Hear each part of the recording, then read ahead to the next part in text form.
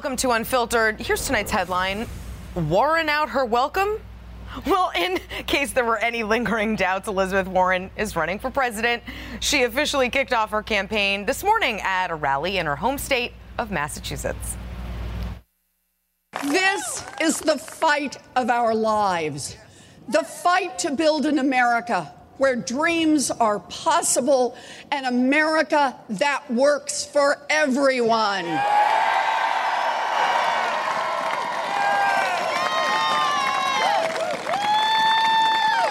And that is why I stand here today to declare that I am a candidate for President of the United States of America.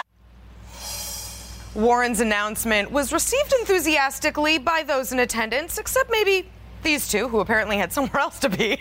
But if you had to plan a week to announce you were running for president, you probably wouldn't plan for it to be the same week you had to issue yet another public apology for falsely identifying as a member of another race.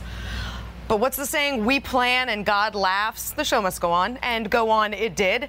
Despite the Washington Post's report this week that Warren listed her race as American Indian on a state Bar of Texas registration card in 1986, Warren made no mention of the controversy she's courted for years in her announcement. But you know who did? Trump campaign.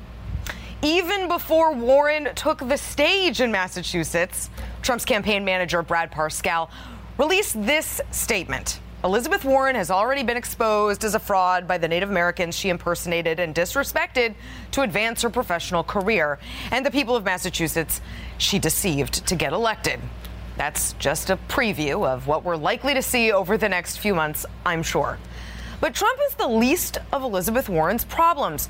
The polls are far more concerning.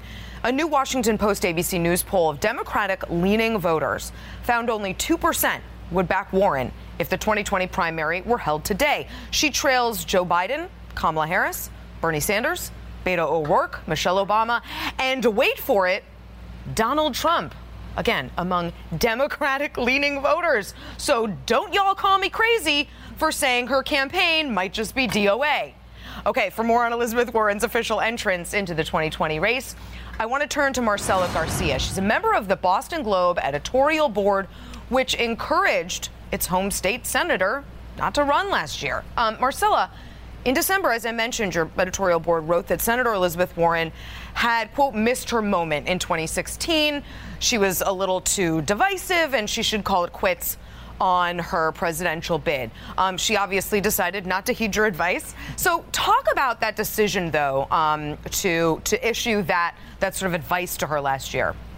Well, our reasoning, Essie, was pretty much has kind of come to the fore or has been a little bit validated this week, because what we really meant is that we felt that she hadn't really fully reckoned with this Native American claims, and it seemed to haunt her. And that's a little bit what we meant with that editorial, that she had become divisive among voters because some felt that this Native American controversy continued to haunt her, and it wasn't going to stop until she fully apologized and revealed exactly what was behind it. I mean, as you remember, the whole controversy around her DNA test, which it's still perplexing to think that she did it to sort of kill it, when in fact it actually inflamed it. So it came at the heels of that DNA test. So we felt that until she actually fully